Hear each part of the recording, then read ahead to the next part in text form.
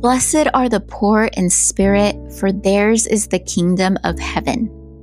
Blessed are those who mourn, for they shall be comforted. Matthew 5:4-5. Do you recognize that you need God's help?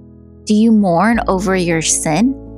Being poor in spirit means recognizing that you are spiritually bankrupt. You have nothing to offer God except to turn to Him in repentance, asking Him to be forgiven of your sins. Are you aware daily of how your sins so negatively affect your relationship with God and your relationship with other people?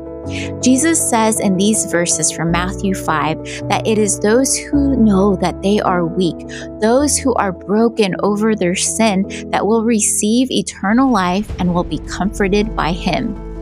In Mark 2:17, Jesus says, "On hearing this, Jesus said to them, 'It is not the healthy who need a doctor, but the sick. I have not come to call the righteous, but sinners.'" He came to save those who recognize that they need to be saved.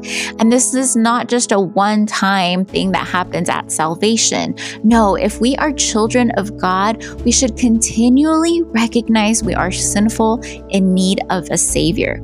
It should be something that we come before the Lord to do so consistently, constantly, daily, moment by moment, as we recognize our sins.